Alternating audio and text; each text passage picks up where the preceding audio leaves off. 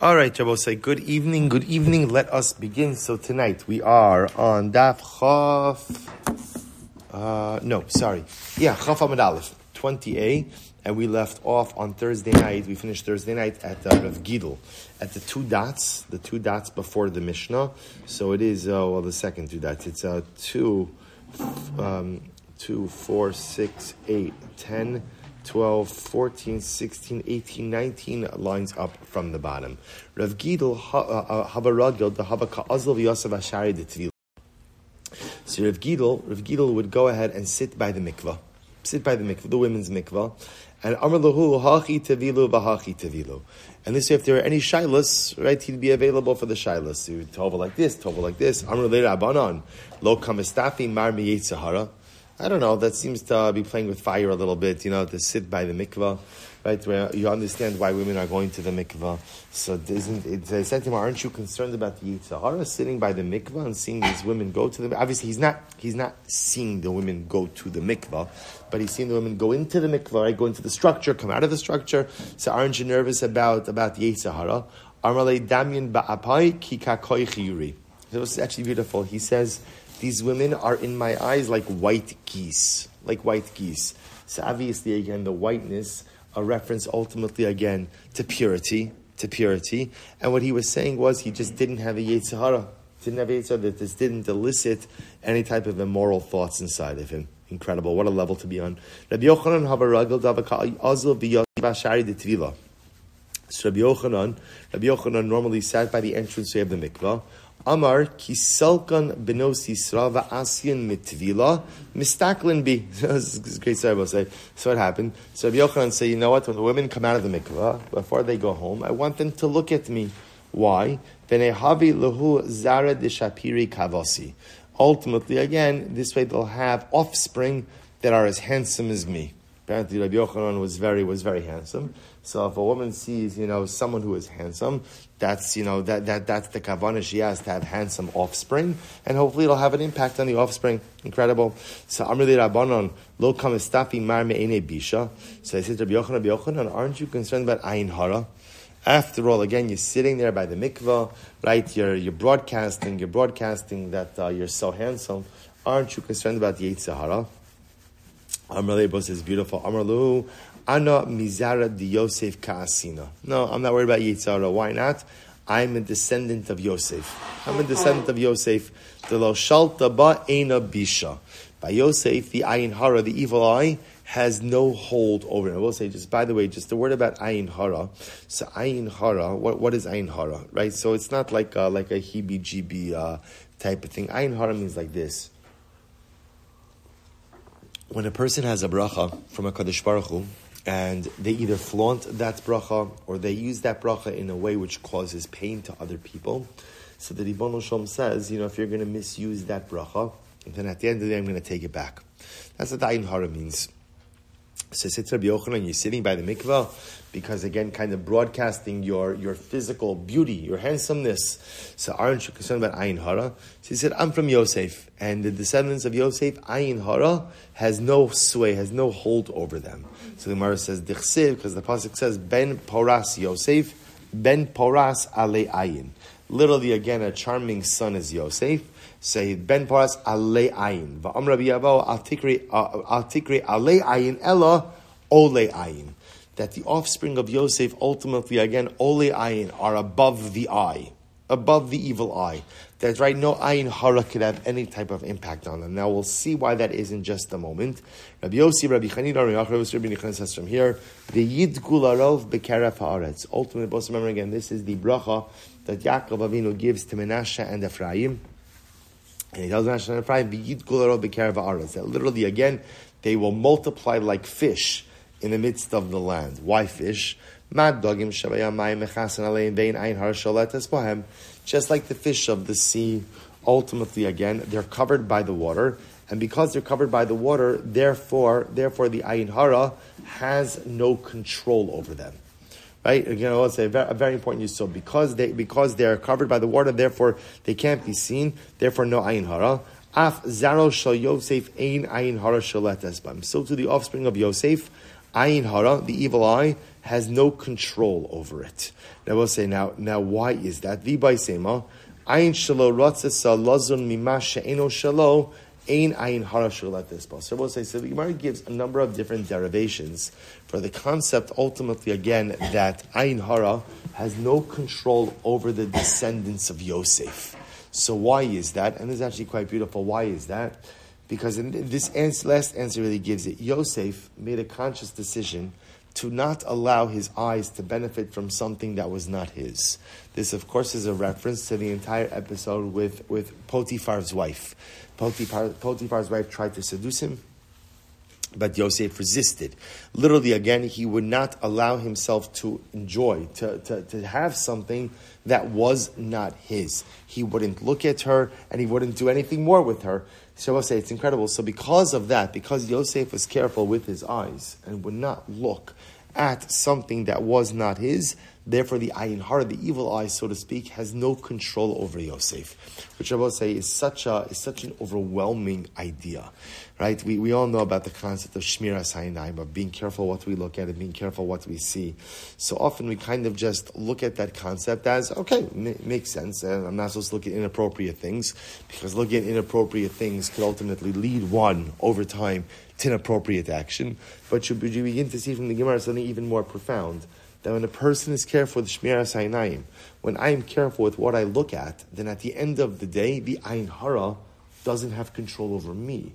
If I'm careful with my eyes, then the evil eye, ultimately, again, the ayin hara can't have a negative impact on me. A really, really incredible concept. Good. I will say, let's begin our next Mishnah. A really interesting sugya here. Noshim. Yes. No, the Maharsha brings down that it was more like when a woman comes out of the mikvah, that if the first thing she sees is an item of beauty, it has a positive impact. Not that she'd be thinking about Rabbi Yochanan when she was with her husband, right? That would be inappropriate. But it was more like, come out of the mikvah, and now in that state of Tara, the first thing that she gazes upon is something beautiful and holy. It sets a different tone for then her intimate relationship with her husband. Says the Mishnah.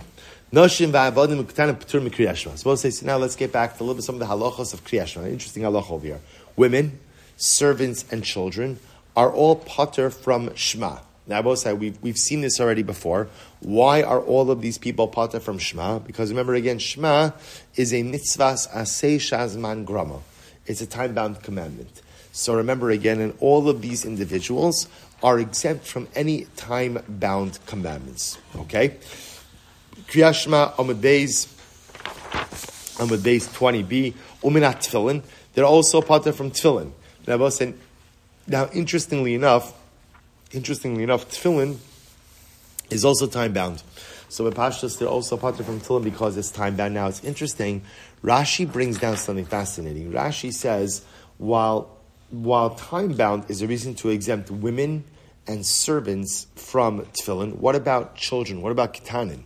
So it's interesting. Rashi says the reason why children are patur from tefillin is because tefillin requires a clean body, and often children aren't necessarily careful enough or meticulous enough to maintain the proper level of physical preparedness, and therefore they don't put on tefillin. Which will say something interesting. I just want to point out something fascinating. The halacha is, Shulchan Aruch actually paskins, that as soon katan hayodea lishmar es gufo, once a child knows how to keep his body clean, he's obligated to put on tefillin. Which is actually interesting. So, we always associate tefillin with bar mitzvah, but technically speaking, if you have a 10-year-old boy who is cognizant, who is responsible, just in a limited fashion. I don't mean like responsible, like life-wise, but responsible enough to keep his body clean. Technically speaking, he'll put on tefillin. So just an interesting idea. Okay, that's tefillin. V'chayavin b'tfila or b'mezuzah berachos hamazon. But yet, all of these people, right? All these people are chayiv in tefillah. So remember again, tefillah means shmona esrei. So remember again, shmona. Now, why would they be chayiv? Why would these people be chayiv in shmona? So look at Rashi. Rashi is chayiv in tefillah. The tefillah rachamihi. Tefillah, remember again, is a supplication. Umidrabanan hi v'tiknua af l'nashim ulechinuch kitanim. So Rabbi says, so ultimately, again, Shmona Esrei is one of those things where, is it time-bound? Technically it's time-bound, but since it's supplicatory in nature, it makes sense that everybody would want to participate in it. Okay? And benching. So Shmona Esrei, everybody's obligated in. Mezuzah, everybody's obligated in. And ultimately, again, benching, everyone is obligated in as well. Okay? So we'll see all of this. We'll see all of this thing. So let's begin to analyze. Gemara. So Kriya Shema. So remember again, the first statement in the Mishnah was women, nashim, avadim, servants. And again, when we speak about servants, remember again, who are we talking about? That's an Eved Kenani, right? An Eved Kenani, a non-Jewish servant. Because remember again, an Eved Ivri, a Jewish servant is a Jew. So a Jew is chayiv and nitzos. Like there's no Torah. We're talking about an Eved Kenani over here. So women, avodim, kitanim, pata from Shema. The Gemara says, Kriya Shema, pshita. It's obvious. Mitzvahs aseh shazman gramahu. It's a time-bound mitzvah. V'chol mitzvahs aseh shazman grama nashim peturos. And we know the halacha. Every time-bound mitzvah, women are exempt. Women are exempt. So what's the novelty in this statement? So the Gemara says, Ma'otem, what would you have thought? Hoil v'isei malchus shamayim. But I would have thought like this. What is Kriya Shema? Kriya Shema is the acceptance of the yoke of heaven. So because it's such a dramatic thing, I might have thought that everybody is chayiv in Shema. Even women. It's time-bound. I got it. I understand it's time-bound. But at the same time, at the end of the day, it is the acceptance of HaKadosh Baruch Hu, and everybody should really be chayiv in that. Uminat tefillin. They're also exempt from tefillin. So pshita, that's also obvious. So ma'od detema, hoil v'iskish lemezuzah.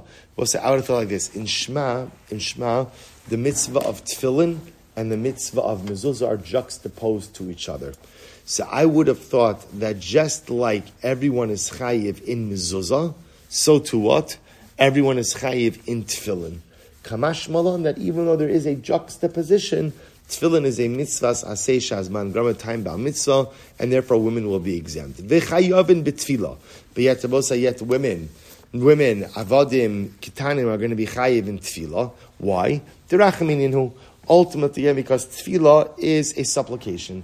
And it was everybody needs to supplicate. Everybody has needs from HaKadosh Baruch Hu. And as such, halacha l'maisa, everybody's obligated in tefillah. So the Gemara says, Ma'odetema, what would you have thought? Hoil uksiv bei. Now listen to this. Hoil uksiv ba, erev vavoker v'tzaharayim, ki mitzvahs aseh shazman gramadami. So this is very interesting. Since the pasuk, now the Gemara is already quoting the pasuk from Tehillim. The pasuk reads like this: Erev in the evening, Boker in the morning, Tzarayim in the afternoon, Asicha ve'ema vayishma koli. I converse with HaKadosh Baruch Hu. So David HaMelech, when he talks about tefillah, right, he discusses it as being at different intervals of the day, right? In the morning, in the evening, in the morning, in the afternoon. So you might have thought, therefore, tefillah is also a mitzvah saseh shazman grama. It's also a time-bound commandment, and therefore you should be pater. Kamash malna. Rabbi said, I just want to point out something interesting over here. Tefillah is time-bound. Tefillah is time-bound. But even though tefillah is time-bound, the Gemara says, since it's rachami, it's a request for divine compassion, it's supplication, I'm asking my needs, everyone needs to be involved in that. So because that, even though there is a time element, halacha l'maisa, women are still going to be obligated. Beautiful. Okay, let's go back to mezuzah. But yeah, to both say again, everybody's obligated in mezuzah. So the Gemara says pshita. So that's obvious. So now to both say, obviously, chayv mezuzah, right? After all, again, mezuzah is not time bound. Right? There's no time element. So remember again, at most, women are exempt from mitzvahs that have a time element. But if there's no time element, of course they're going to be chayiv. So the Gemara says, what would you have thought? Ma'od hoil v'iskish l'talmud Torah. So I would have thought like this. Since mezuzah is compared to Torah. Now both say, now where is that? Look at Rashi. Rashi says over here, nakish mezuzah l'talmud Torah, dichsiv v'limaratem osam, so most remember again, in Kriya Shema, there's a juxtaposition to the mitzvah of Torah, of Talmud Torah, to the mitzvah of mezuzah. So I would have thought like this. Now get ready for this. We're going to see this a little bit later on. When it comes to Talmud Torah, the Torah says, the obligation to teach Torah is dafka, the obligation that a person has towards his sons. there is not an obligation to teach a daughter Torah. We'll talk about that in greater depth. So I would have thought like this. Since ultimately, again, the mitzvah of mezuzah is juxtaposed to Torah, and Torah, there's only an obligation to teach your sons and not to teach your daughters. Therefore, halacha l'maaseh masi mezuzah only applies to men and not to women as well. Kamash mala, no. Kamash mala, even though there is a juxtaposition, halacha l'maaseh mitzvah tefillin applies to everyone. Okay, birkas hamazon and benching. So women are obligated in benching. So pshita, and I both say it's kind of obvious. Why wouldn't women be obligated in benching? So ma'adatem, what would you have thought? Hoil uksiv b'seis Hashem lachem be'erev basar lechol v'lechem baboker lisboa ki mitzvahs aseh shazman gramadami. So I both say this is very interesting. So the pasuk in Shmos talks about the man, right, or about sustaining Klal Yisrael on the desert, and it says, when Hashem will give you meat in the evening to eat and bread in the morning to satiate yourself. So it links bread ultimately again with a time of day. So you would have thought that maybe benching is considered to be like a mitzvahs aseh shazman grama. Kamash malon, not like that. Kamash malon, that halacha l'maisa, benching is not time bound, and therefore everyone's obligated. Beautiful. Amar Rava de Barava, noshim chayavos bekiddush hayom devar Torah. Shabbos is an interesting case. Women are chayos. Now we're switching out a little bit away from the Mishnah. So we'll say what the Mishnah essentially has told me is that women are going to be exempt from all time-bound mitzvos. And effectively, with one exception, right? The one exception is going to be tefillah.